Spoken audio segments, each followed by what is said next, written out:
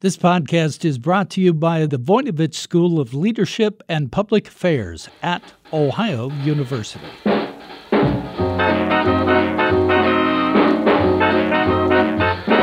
Hi everyone, I'm Bev Jones, and this is Jazzed About Work, where we talk about everything that can have an impact on your career. Annie Williams operates 2 physical therapy facilities in rural Virginia, and her places are special. Patients hang out there, and they have fun as they learn about health and well-being. They take classes, do exercise, and find themselves engaged in activities they never expected, like dancing. Today, Annie will talk about her career crisis as a young dancer and her current career passion to educate people as she helps them to address pain and disability, to facilitate wellness.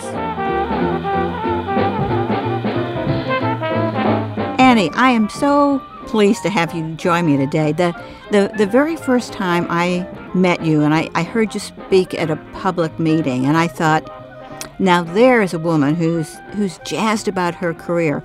Often here on Jazzed About Work, we talk with people who have kind of invented their career, and they've done it partly through pure passion and entrepreneurial spirit, kind of forging a path to do something that really matters to them. And that's really how you struck me that very first time I heard you speak. And then, since then, of course, I've had the opportunity to be a client at your physical therapy center in Rappahannock County, Virginia. And I've been so impressed by how you've created not just sort of client-patient relationships, but you've created a gathering place and a place where people come to hang out. So that's been fun to get to see. But I know your path has taken some twists and turns. At the beginning, you thought your career was going to be as a dancer. Is that correct? Well, thank you very much for having me, Beverly. I'm excited to talk to you. Yes, my young years, I was very interested in becoming a dancer and a gymnast, but actually I think my healing path began earlier in my life. I was born the child of a minister, and my mother took me on a regular basis. She was our choir director, and she took me on a regular basis to a children's home that had disabled children. And my mother and I's job was to entertain those children through song and dance, which we did on a regular basis. I was also surrounded by a lot of other handicapped people in my life. Namely, I have a mentally challenged uncle. And so I became very comfortable with disabled people. And so I really feel like my healing path began earlier. Actually, I was even doing physical therapy when I was 3 years old on a small child that had cerebral palsy. And my mother and I would visit his house 3 times a week to help him move. So it's always kind of been part of my world since I was a little girl. So you've had a path that began at an unusually early age, but how did you get into dance then? Because it sounded like you started in one direction and then you took a sidestep. Well, I started in dance also at about the age of 3 or 4 years old, at about the same time period. I guess my mother gave me a book that was called Ballerina Bess. And so every day I read that book, Ballerina Bess. And so I wanted to become a dancer even as soon as I could walk. And I often did performances for anybody who might come into our home. And so I was always passionate about dance because I was passionate about music. So I think passion is also, it's part of your approach to life, that if you get interested in something, you go big, right? Yes, I do. I had my father was a great mentor for me, inspiration in terms of passion. He was the president of the Humane Society of the United States for 36 years, and he had a passion about that project that he began when he was 29. And watching him over the years, I began to believe that you could do whatever you wanted to do if you just put some effort and some passion into it. And so you went off to college then to study dance? I went off to college to study dance, yes, and had an injury that affected my left hip, and it was pretty soon affecting my ability to be able to dance. And when I sought a medical care and treatment for the hip, I was basically told by a doctor that I had barnacles on my hip and I might as well get used to it. And I wasn't satisfied with that answer. And I wanted to find not only ways to help myself, but once I found those ways, I wanted to be able to share those findings with other people so that other people wouldn't have to give up what they were passionate about due to an injury. So physical therapy is a common term which seems to have lots of meanings in different places. I looked at your resume and I was overwhelmed by how many different kinds of therapy and healing paths you have studied. When you talk about physical therapy and your businesses, what do you mean? What is the kind of the common definition of physical therapy that you're using? I have tried to create a situation in which I do therapy that I have found helpful. There are lots of different kinds of physical therapy out there, everywhere from hippotherapy to exercise therapy to massage therapy, craniosacral therapy. The list goes on and on and on. And so as a provider, I've tried to choose therapies that I found intriguing, and then I only bring home what part of those therapies I can apply very quickly into my clinic. My clinics are very hands-on oriented physical therapy clinics. We try to take a person and change their potential for movement before we ask them to try and move. Many times I've been to therapy clinics where the clients are asked to do certain exercises, but they really don't have the potential to do them either without pain or correctly. So we get our hands in there and actually try to change the client's potential to move so that they can move more easily without pain, and then we add the exercise on later. My impression is that you very much have a team approach, too, that if people come to your clinic, they'll work with a variety of people, and maybe they'll take an exercise class, and they'll do several different things. Oh, yes, I certainly encourage people that when we are finished getting them healed and feeling better, that they continue in an exercise path that will help them maintain what they've gained from us. Exercise is really the key to longevity these days, and so I highly recommend, of course, to all of my clients to join us in ballet classes or Pilates classes or TRX classes. We have spinning classes and functional strength and aquatics classes, and we try to offer a great variety of exercise for people because not everybody likes the same kind of thing.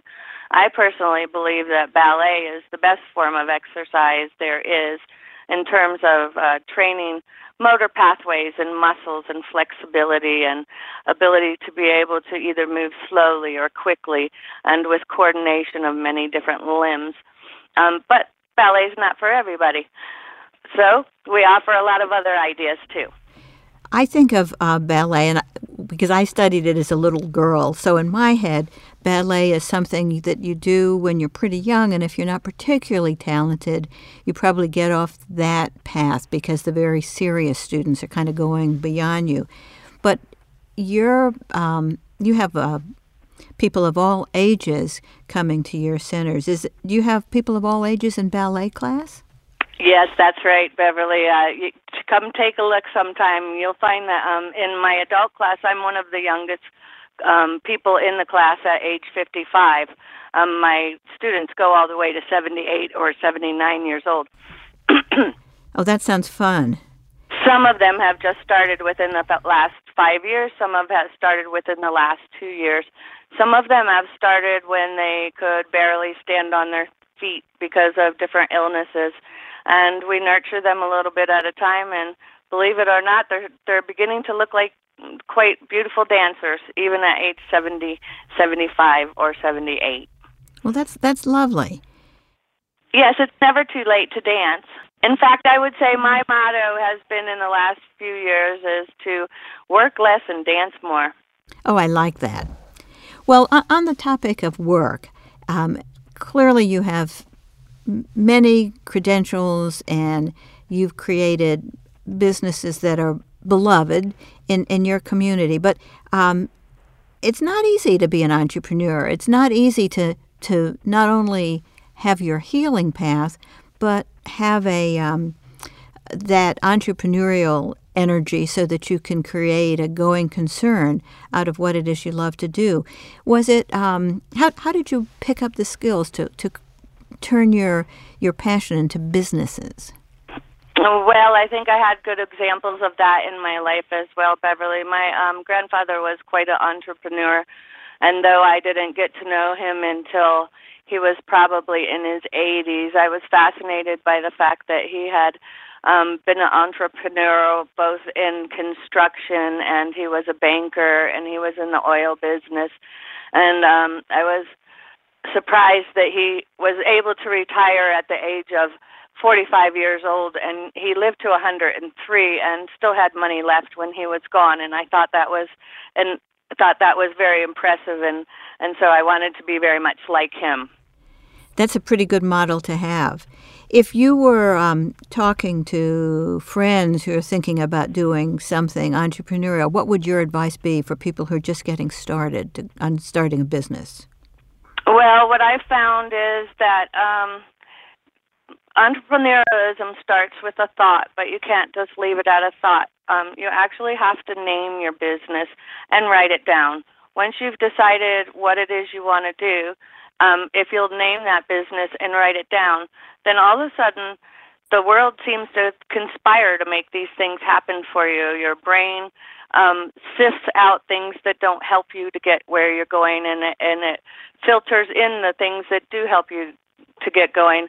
I also find talking about my ideas with a variety of people always opens many doors for me and leads me in different places that I might not have thought. So I'm always opening my mouth, and I'm always talking about all my ideas and what I want to do. And I think that really helps.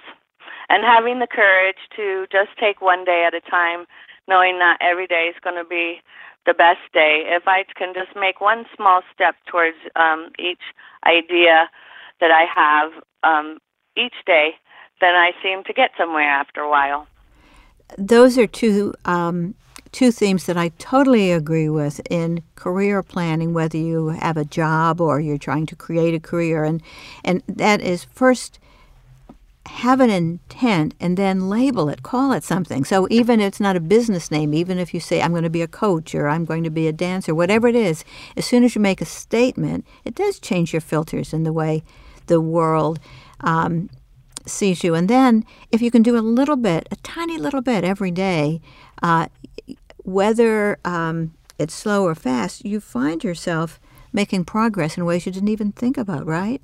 It just kind of happens. Yes, it's wonderful and very exciting, too. I've just made one more step in my career in that I've been able to purchase the building my physical therapy is in, and that now allows me a larger space in which to create many ideas. My ideas are focused right now on healing arts and adding art into healing, adding dance and music and perhaps photography or painting into my therapy practices, because I think that art has always been a therapy for people, and they probably just don't know how much it will help them heal in the inner part of their body. That's a wonderful idea, and I don't know of any other facility that is incorporating art in the midst of exercise and physical therapy.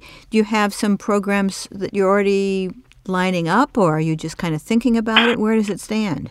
Well, I'm in the process of forming some, it's called Hazel River Healing Retreats, and it was actually formed from an idea that I had called Hazel River Farm. Farm standing for a friendly alternative to rehabilitation medicine. I've always, worked in clinics, and when I came to this county and where we're in the rural atmosphere, and my clients come in and tell me that they need to be able to get back on their tractor, well, I can't duplicate that very well in my therapy clinic.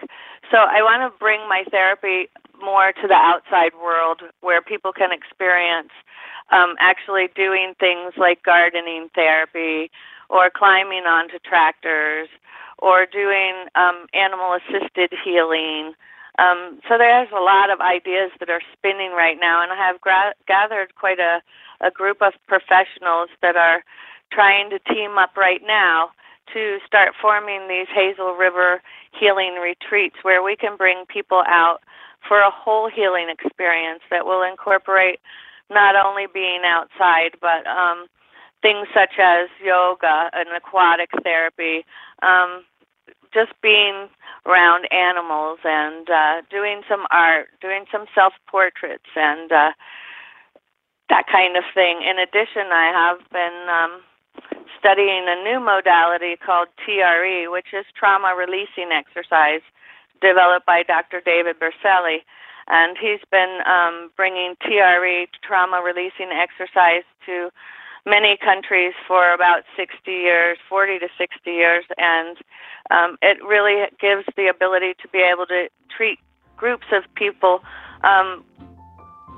to help their bodies to release stored stress and trauma without having to relive it through their cognitive part of their brain. So it's just another thing that we're kind of adding in so that we can treat the whole person and not just the body of the person.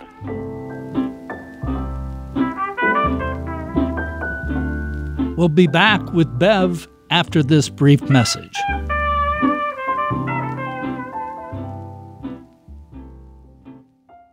In a world where impact matters, the Voinovich School of Leadership and Public Affairs at Ohio University offers innovative solutions to challenges. It's ranked as the 39th most innovative public service school in the nation, and it's in the top 100 U.S. News and World Report Best Public Affairs grad schools. The Voinovich School is a catalyst for regional, state, and national impact in entrepreneurship, energy, and the environment. With 11 full-time faculty members and 60 professional staffers, the Voinovich School partners with nonprofit organizations, governments, and the private sector to solve problems. It's the home of the master's programs in public administration and environmental studies. Students engage in real-world learning and networking to bring their ideas to life. For more information, visit ohio.edu/Voinovich School.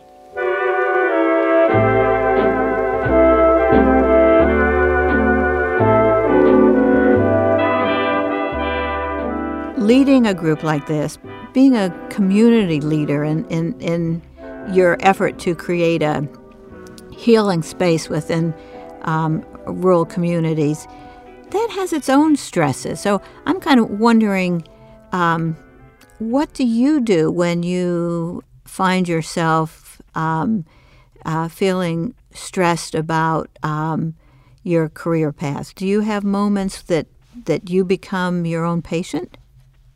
Well, I do. I think you might already know more about that than you think, because I do use the trauma releasing exercise for myself, which helps me very much to cope with stress on a daily basis.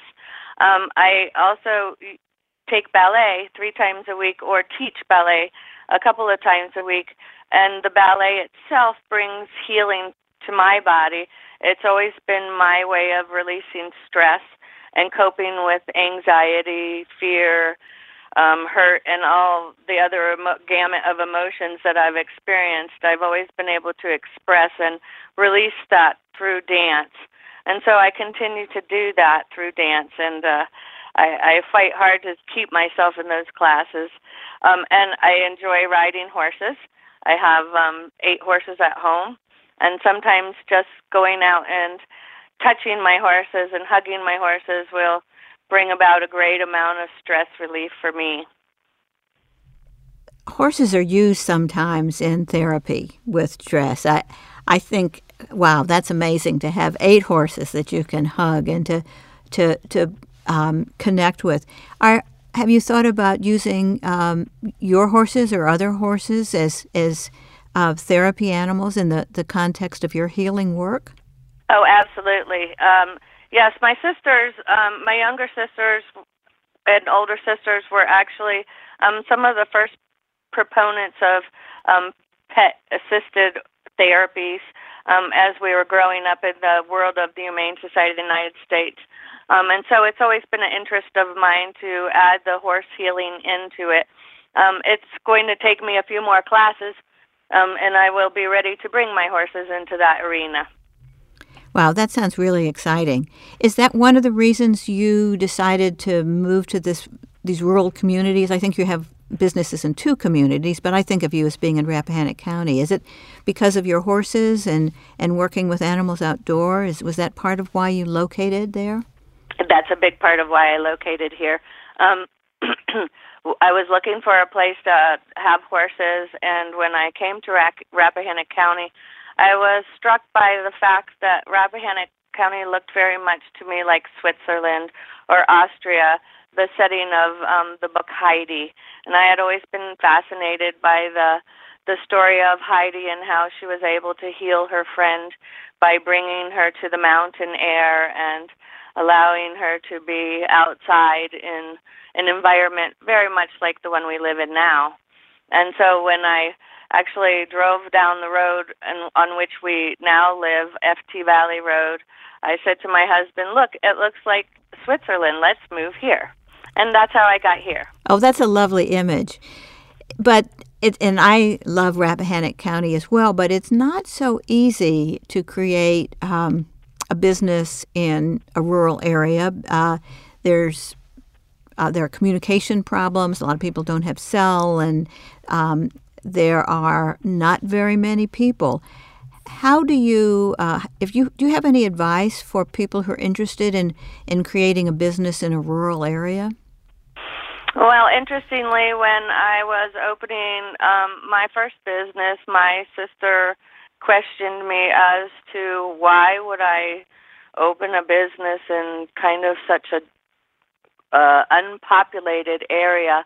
And I think the answer for me to that question is that this is the type of area that needed my services the most. And so I don't tend to think about numbers in terms of how many people I bring in, because I will bring in the same person in their lifetime, maybe 4 or 5 times for different injuries. Then they will often bring in their family members to me. Sometimes I'm working on a whole family at once the word gets around of some of the healing capacities that we have.